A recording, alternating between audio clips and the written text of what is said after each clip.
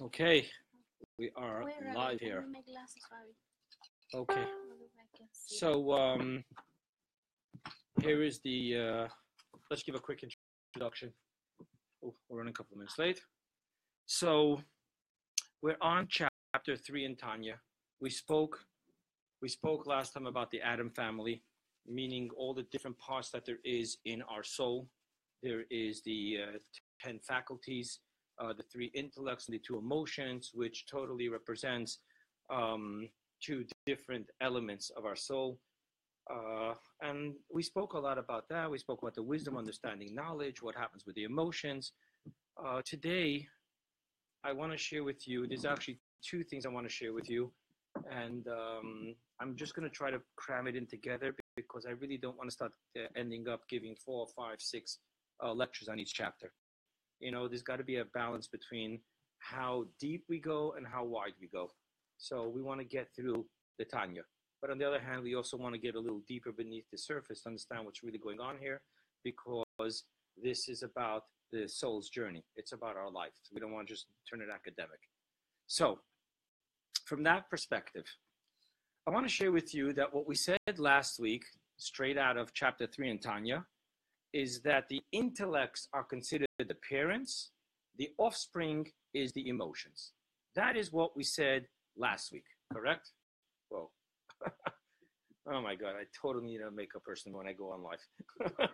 Okay, sorry, but as it may. So, what we're trying to say here is that it seems to be so right. You think about things, and that creates feelings. We spoke about if you don't think about God, you're not going to have feelings for God. You don't know about God, you're not going to have feelings for God. Neither love nor fear. So really, it all begins up here. And that's why this week you saw one of the epiphany notes was what? Epiphany moments was that much of what we call feelings are actually thoughts. And how do you get from the thoughts, the intellect, into the heart? Okay? But nevertheless, that's what it says in Tanya, that there are the 3 intellects. And when you have the wisdom, the understanding consummated by the knowledge as explained in Tanya, not what we call knowledge, accumulation of data, then you're going to have offspring, primarily love, fear, compassion, and all the rest of the human emotions are offsprings of that according to Tanya, according to the teachers of Kabbalah. So here is the big question. And this isn't my question, but I'm going to share with you the first part is a huge series of discourses, difficult discourses of the 5th Lubavitcher Rebbe. So we're going to just make it simple and short. How can one say that the intellect evolves, gives birth into emotions, if everything about intellect and emotions are exact opposites? Let's talk about the first obvious thing. The mind means calmness. Emotions is all about raging, passion. The mind generally wants to work in solitude. Emotions demands who to share, who to have with. Love, fear, there's always an other involved. The mind cannot tolerate chaos. The emotions very often walk hand in hand with chaos. So the question here is, how exactly can we say that the calm, cold, calculating solitude of intellects is going to give birth to a baby of chaos and passion and loudness? It's the exact opposite. On top of that, I want to introduce you to a Kabbalistic concept mentioned over and over and over in Chassidus. Between your head and your body is what? Your neck. Your neck is known as Meitzar Hagoyrin. It's one of the tightest places in your body. Gorin is the throat, and Meitzar is the narrowness. Now, I want to just share with you quickly a mystical concept. I'm not going to get into it right now. It's not important for our chapter. It's just important that you know of them. If you read the stories of Pharaoh, you'll come across with Joseph, you'll have, and the dream, you'll soon see there's 3 ministers, Sarei Paroi, the ministers of Pharaoh that we're introduced to in the Torah. Number 1, there is the Sar HaTabachim. Potiphar was actually in charge of the meats. The next 2 that you meet is when Joseph is in prison. One is the minister of the cakes, and one is the minister of the wines, right? In Kabbalah, we refer to these 3 ministers as the 3 vital parts of your neck. Within your neck, you have the food pipe, the windpipe, and the major arteries, right? Those 3 are ministers, which according to Kabbalah, get in the way between the intellect and the emotion. And we talk about this in different levels. Again, one represents the passion of food. One is the vanity and arrogance of ear. The other one is the hot passion and of blood. Whatever it is, it's all explained. But I want to just point out again, it doesn't seem to be such a natural flow as we explained it last week, based on what the Alter Rebbe says in Tanya in chapter 3. It doesn't seem to be so natural. It seems to be that there is a huge process and journey in trying to get the intellect broadness through the narrowness into the broadness. It seems to be that there's a huge evolution, transformation, where something has to become the exact opposite of what it was. Okay?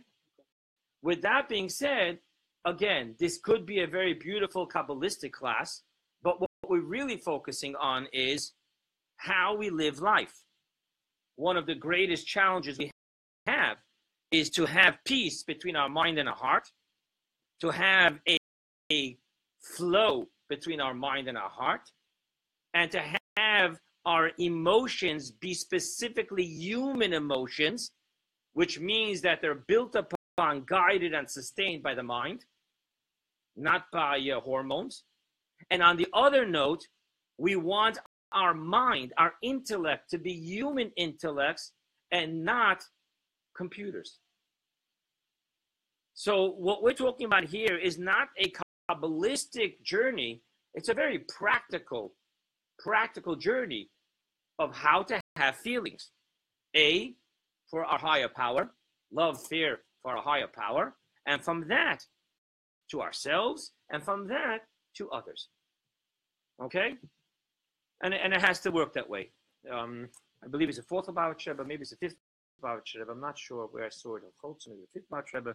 He actually says the person who does not love themselves cannot even love the most natural genetic loves, which is your own children, your spouse. Right? It's got to be here first. And then, of course, it's very clear that if we don't have a relationship with our higher power, we're not going to have a sustainable love for ourselves. Because the unconditional love cannot be born within us. It comes from, hopefully at some point, we had it with our primary caretakers, our parents, and then we understood that even greater than that, we have it with our God.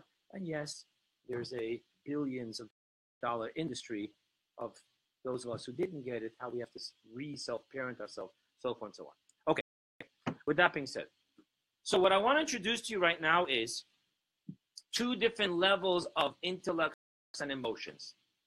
One of them, it flows easily from mind to heart, from intellect to feelings. And the other one, it's not so easy, and you've got to make it through the dark forest of the neck.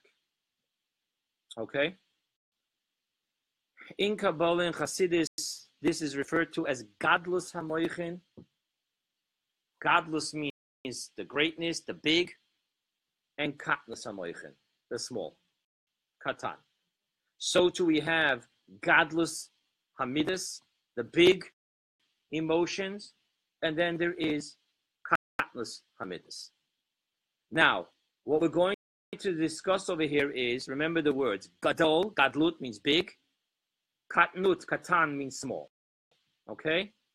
Mochen is intellects, midot is emotions, feelings. With this being said, normally, before I did deeper research for this class, one of the simple ways we explain it when we're just starting to learn, we say, well, the difference is an adult or a child. The adult has gadlus hamoichin. He can think out of the box beyond his reptilian and limbic brains, while the child can't. And you can see very much a difference between the intellect of the adult and the child by seeing the difference in the emotions of the adult and the child.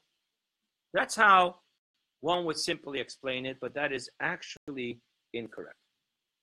The difference between the gadlus hamoichin and the katnus hamoichin, the big intellects or the small intellects, actually isn't just the difference between a child and an adult. Okay? Nevertheless, it is said in Chassidus, you will very often find a metaphor of the teacher and the student in trying to understand the relationship between the infinite light and the finite creations. However, in Kabbalah, it definitely explains, and a little bit falling back on yesterday's class, which wasn't Tanya, but the Mimer, I shared that the difference between the world of Atzilut, in which divinity is taken as practical, tangible, and physical is taken as an abstract thought. What do those Jews do down there when they learn about an ox goring another ox, a cow? What are they talking about? We know what it means up here. An ox, if you read the book of Ezekiel, you'll see that the first great prophecy is of the chariot. And it says clearly that on the throne of God, there is the face of an ox. And that's the left side, which represents strength and strictness. That's how they're learning it. The last thing they're hearing is, that's not what they're doing up there. It's a total different paradigm. But then knowing that the Torah was given down here, they try to figure out what are the Jews, what are the physical ones down there? What are they talking about?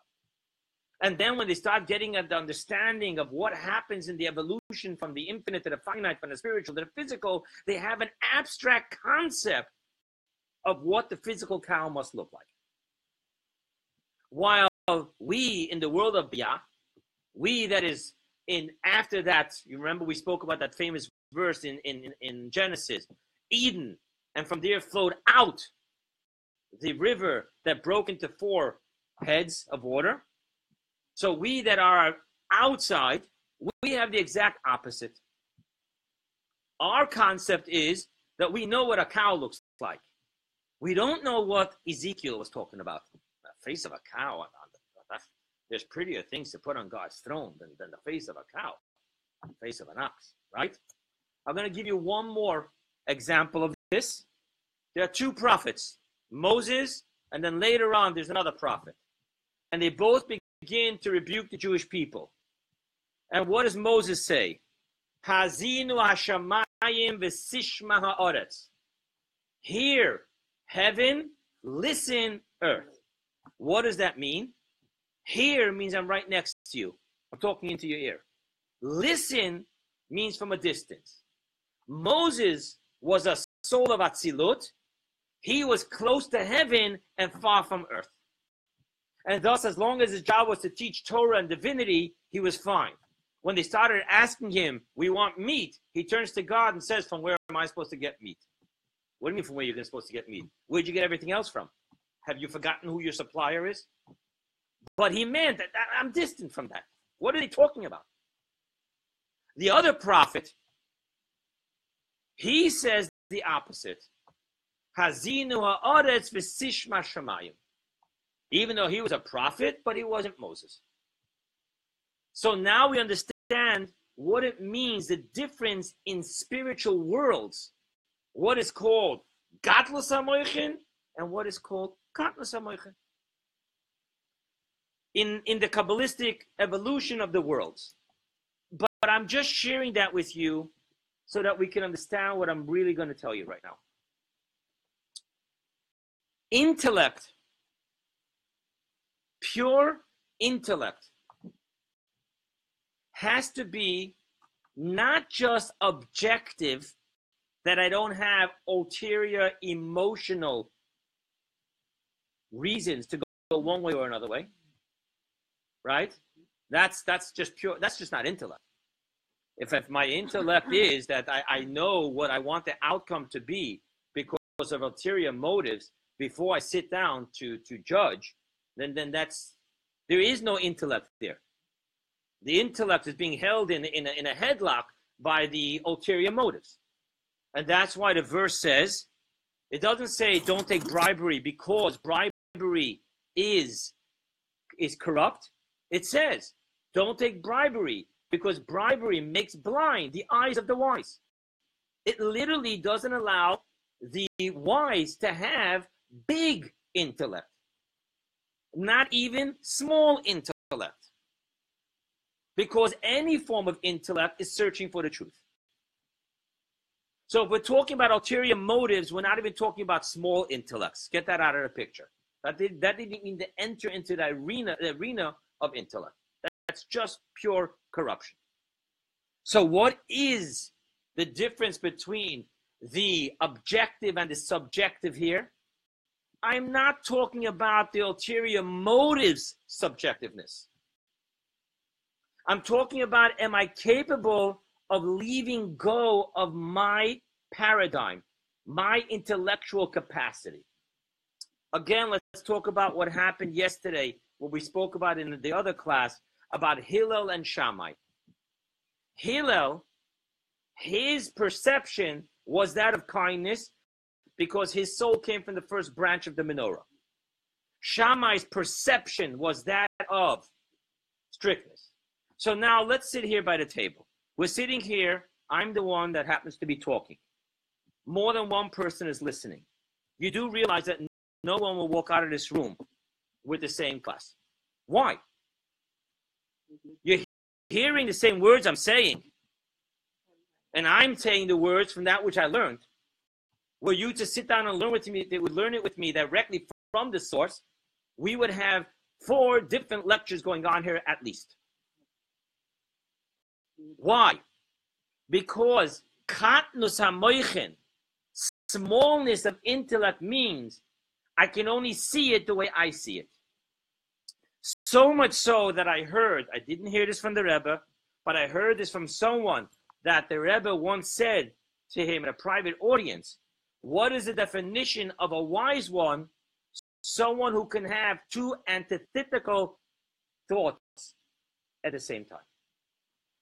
If I can only hear that I'm right because my paradigm, my capacity, I'm not being arrogant with you. I truly don't, Hillel and Shammai truly doesn't understand, so to speak, how Hillel could have allowed that to happen. How can you say that that was a kosher divorce? Nevertheless, Shammai was no small intellect. He was a big intellect, which is why he allowed his students to marry into Hillel's students.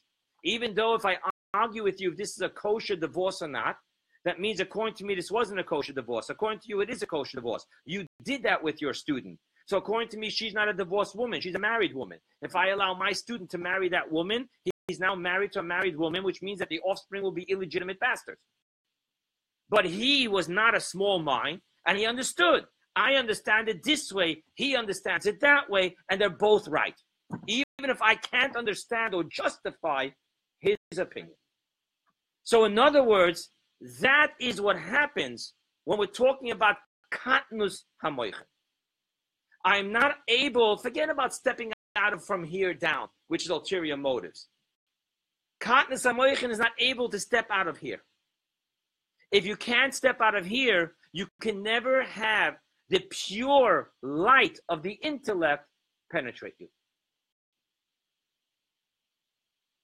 You're seeing it through your eyes. If you're seeing it through your eyes, it's about you and your eyes, not about what you're seeing.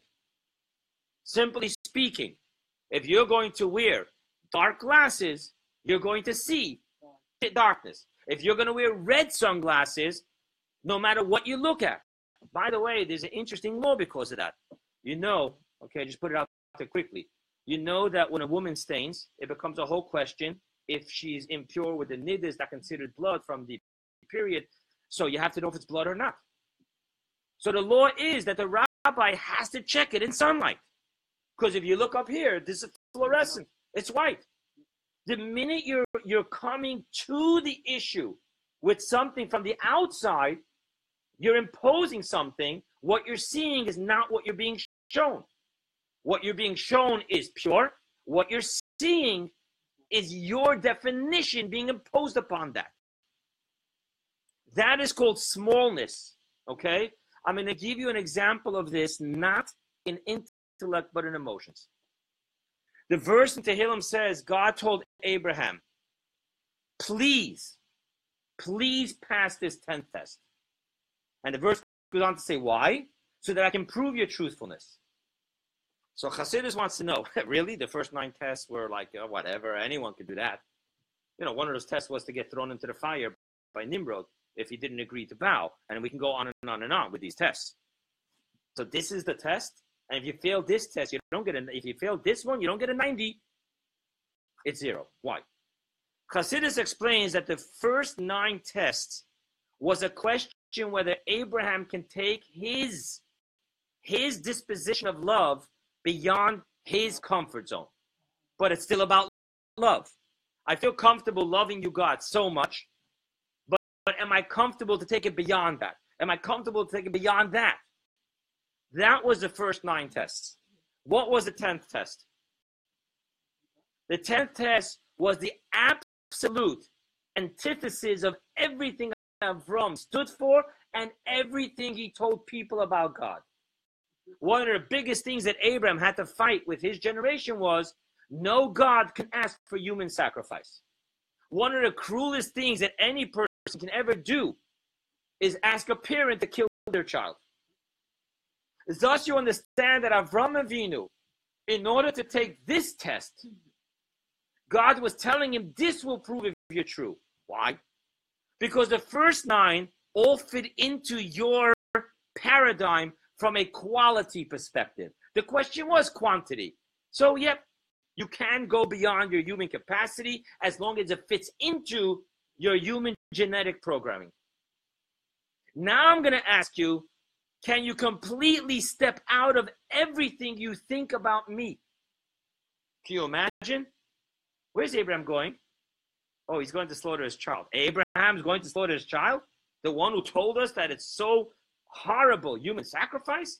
Now he's talking about his own child?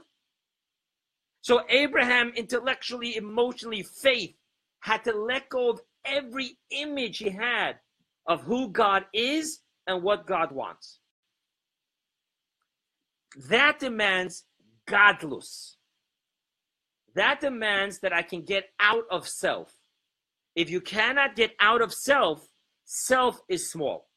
No matter how big self is, whether you're talking about an Einstein or Rogachover, any type of human mind you're talking about, it's small. What's the definition of small and big? Finite and infinite. Now you'll understand why the souls are greater than the angels. A lot of people, I hear them telling their children, Nebuch, when someone passes away, we should never know from it. What do they say? Oh, grandma became an angel. And I say, no, she didn't. That would be a downgrade. Why are souls greater than angels? How many angels did God have to send to Abraham? 3 angels. Why 3 angels? Because the angel of Michael can only do kindness. So he had to bless with a child. The angel of Raphael can only heal. He had to heal Abraham from his surgery and save Lot's life. And Gabriel, strictness, he was there to punish and turn over Sodom. Why couldn't God tell one angel to do all? Because they can't. Because they're stuck in smallness. They cannot be truly big. The power of the soul is that I can do the exact opposite. The kindest person can sometimes have to do a very strict behavior. And there you have the stories we grew up as kids. Our father, at one time in his life, he saw his kid throwing a rock at a cat, and he smacked his son. And then the son went, and he heard his father bawling terribly in the room. So here was a man of kindness who had to do something strict, and he had to break himself. An angel could not do that. The angel could not do that. Because to step out of self is something that an angel can't do. Only a soul can do that. Thus, we now have a clear understanding of what greatness, the bigness of the intellect and the bigness of the emotion. We now have an understanding of what the smallness of intellect and the smallness of emotion means. Now let's go back to why we're discussing this at all. Because when you're talking about the light, you're talking about truth. What is the definition of truth in Judaism? So I'm going to give you a direct quote. Emet mat'im mikol tzad upina. Truth has to fit in perfectly from all sides and all corners. If it doesn't fit from all sides and all corners, it's not true truth. If there's one little detail that doesn't fit, it's not true truth. When you talk about the light of truth is the truth of your mind and the truth of your heart. Not only is it the truth of your mind and the truth of your heart, it's the truth of your garments, thought, speech, and action. Thus, that which is truly true will flow through you without any blockage. I want to just give you a physical example. When you find your calling, your own calling, it flows from A to Z. When you're very clear and connected to your calling, everything from the intellect, from the feelings, from the thought process, from the details, from the all-encompassing, it flows.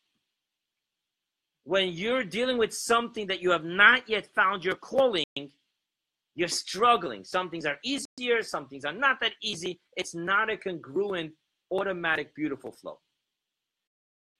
So I want to just use that example as when you're talking about that, which is truth, not my perception of truth. My perception of truth won't fit in all areas. Even though they're all branches of the menorah, they're different branches. It won't fit. It makes sense to me intellectually. It doesn't make sense to me emotionally. It makes sense to me intellectually and emotionally, but it doesn't make sense to me action-wise. Beautiful example. Here, I've been to the gym every day. The rest of me hasn't. Okay? So you understand that it's very possible when it's not pure. I'm sorry, computer's acting up. Let's go further. The definition of small is it doesn't flow. Doesn't mean that it won't happen. It doesn't mean that you can't get through the, all the bad witches always have like a forest in front of them. It doesn't mean you won't get through this forest. You will be able to get through, but it won't be a flow. You're going to have to grab the intellect and say, this I truly believe. So I've got to pull that into the rest of me. I don't feel it yet. Fake it until you make it. Fake it until you make it is getting through your blockage here. But when you're connected to your most inner calling, when you're absolutely objective, not because you don't have ulterior motives, but I'm not forced to think the way I think. Let me hear it. Let me step out of myself. Let me ask myself, and how can you see this absolutely differently? Interesting exercise. In art, one of the things they teach you to do is to trick your left side of your brain is to turn the paper upside down. Because if you're going to work with your right side of the brain, you'll never be able to make a real good table.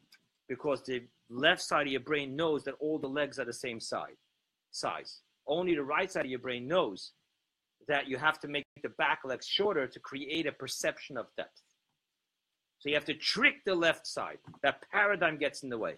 Another trick they tell you is don't draw the positives, draw the negatives. In other words, don't draw the legs of the chair, draw the space in between the legs. And these are all tricks to get out of the katnut hamochen, out of the smallness of your mind, so that you can open yourself up to the objective truth, which doesn't have to play by your personal genetic paradigm. That's why we're going to revisit now for a moment this chapter. When we talk about intellects give birth to emotions, if you want to experience it the easy way without having to shove it down, so you're either, it's funny, the easy way, you're either going to work hard in the beginning or you're going to work hard in the end or middle.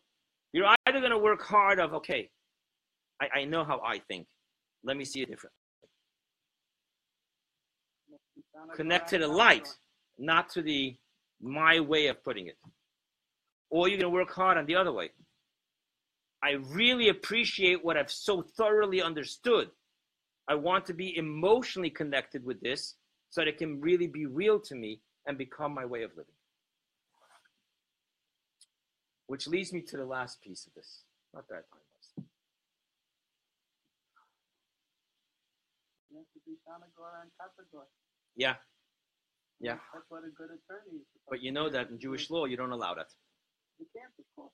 Why can't? Why can't? Prosecutor and defense. Right. But we don't expect that to be capable. And that's why the Kohen Gadol, when he goes into the Holy of Holies in Yom Kippur, he can't wear gold. Because the first sin of the Jews was the golden calf. Don't allow the prosecutor to be the defense. Because really, maybe he can't. I want to share with you a more important law that's very important for what we're saying. There's a law. Ein eid nasadayin. The witness cannot be a judge. Why? Because when he interpreted what he saw, he will not be able to change it and say, 1 second, maybe what I saw wasn't exactly what happened. And by the way, it's very true. What you see is not what really happened. But if you saw it, it's almost impossible to take yourself out.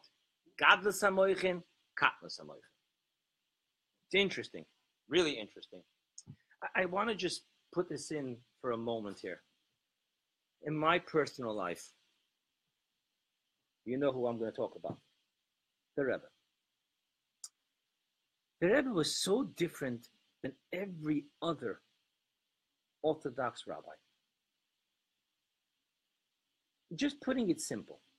The Orthodox rabbis, especially the ones that came from Europe to America and all of a sudden were facing reform and the conservative and new definitions, they couldn't.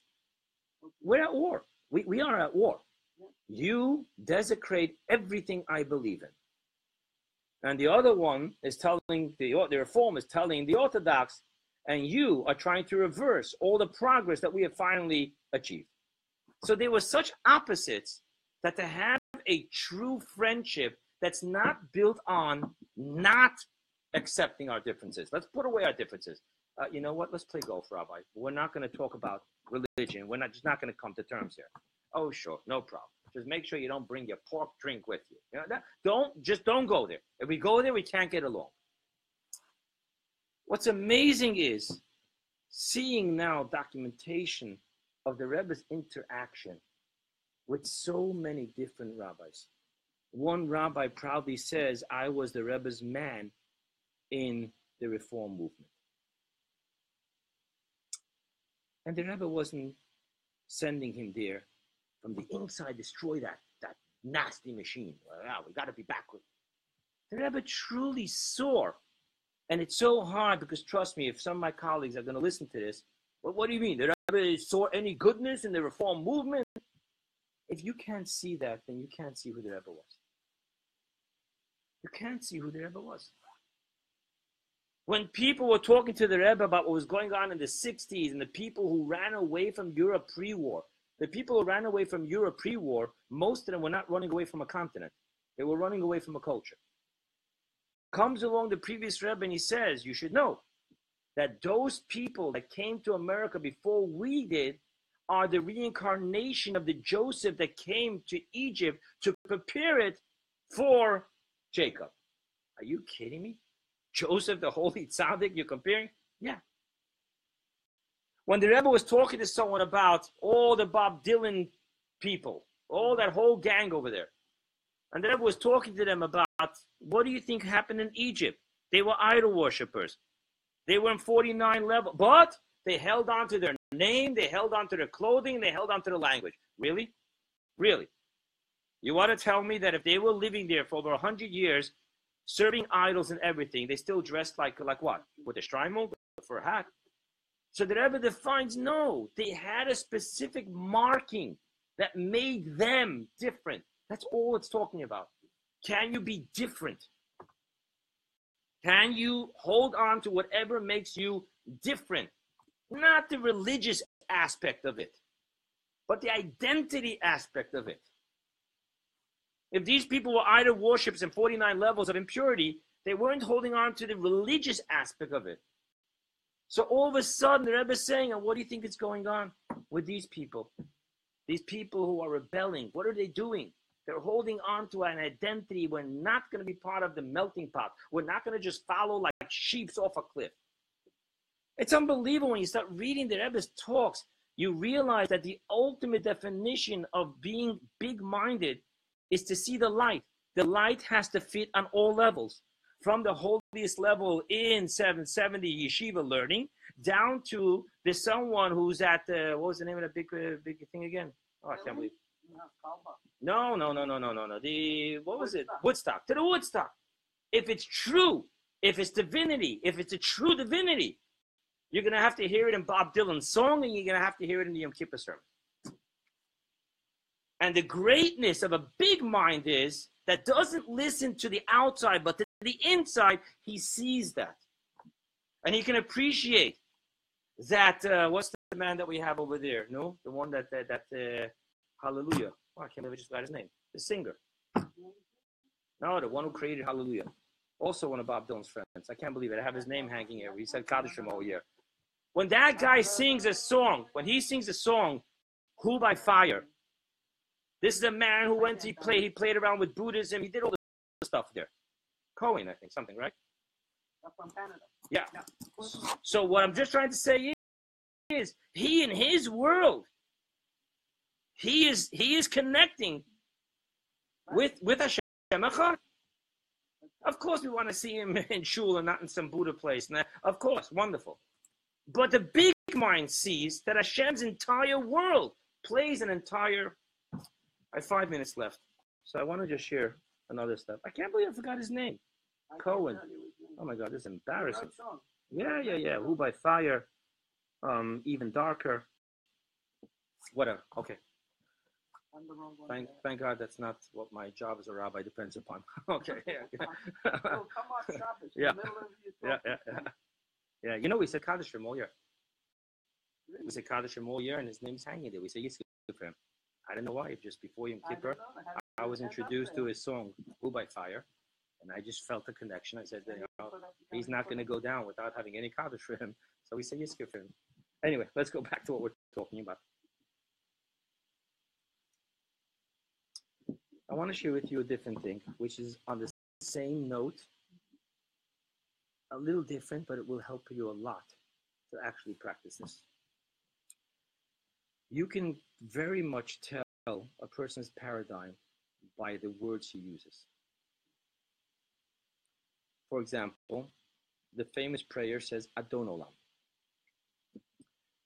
There's another verse form which doesn't say Adon Olam but says Ribbon Olam. There's absolutely no difference. Adon is a master, Ribbon is a master. So I want to share with you something. Think about this for a moment. When you think about something, what are you doing? Are you connecting with the intellect, or you're actually wording it out in your head, so you're really listening to words? Very seldom can a person get so lost in his thoughts, where he's not actually talking in his brain.